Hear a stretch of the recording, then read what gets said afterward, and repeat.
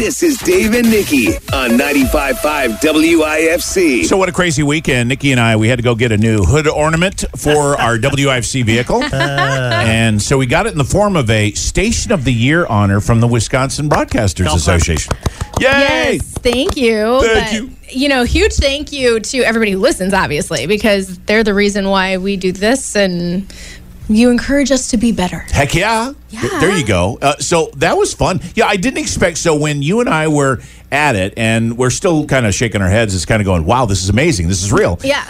That they showed the Kentucky Derby in the middle of it They on did. these big screens, because we're out at the Marriott West, out in Middleton, out there by Madison. So when they showed it, we had no idea what was going to happen. And I don't know if anybody really did. I mean, the behind-the-scenes stories leading up to the win of the Kentucky Derby, amazing. I gave you the wrong long shot horse on Friday simply because the actual long shot winner wasn't in the field yet on Friday morning. It wasn't in the field until Friday afternoon when there was a late scratch and it opened up one spot, and this horse was the first alternate. So it wasn't even supposed to be in the field, first of all. That's wild. The horse and the people who own the horse, none of them knew that they were going to be in the Kentucky Derby. Until Friday afternoon. Wow. And it's a small farm. The horse was cheap, bought at a claiming sale for like $30,000. Most of these horses are worth $500,000 or Oh, more. yeah. You know, so, trainer, basically an unknown trainer, jockey that hadn't won any big races ever. Right. And what you have to do today is seek out, you should put this on your blog,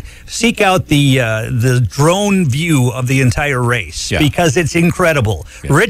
Rich Strike is the name of the horse, and from the back, near the back of the field, past I don't know how many horses, and weaving through traffic like you on Grand Avenue when you're coming to work, right? And then all of a sudden, the horses in front got tired and were like they were running in real mud, but it looked like they were standing still as this horse came by them 80-1. So somebody made some money on Rich Strike on Saturday. No kidding. And we heard about that when we were in Madison, at the big dinner, and we're going 80-1. What does that mean for people?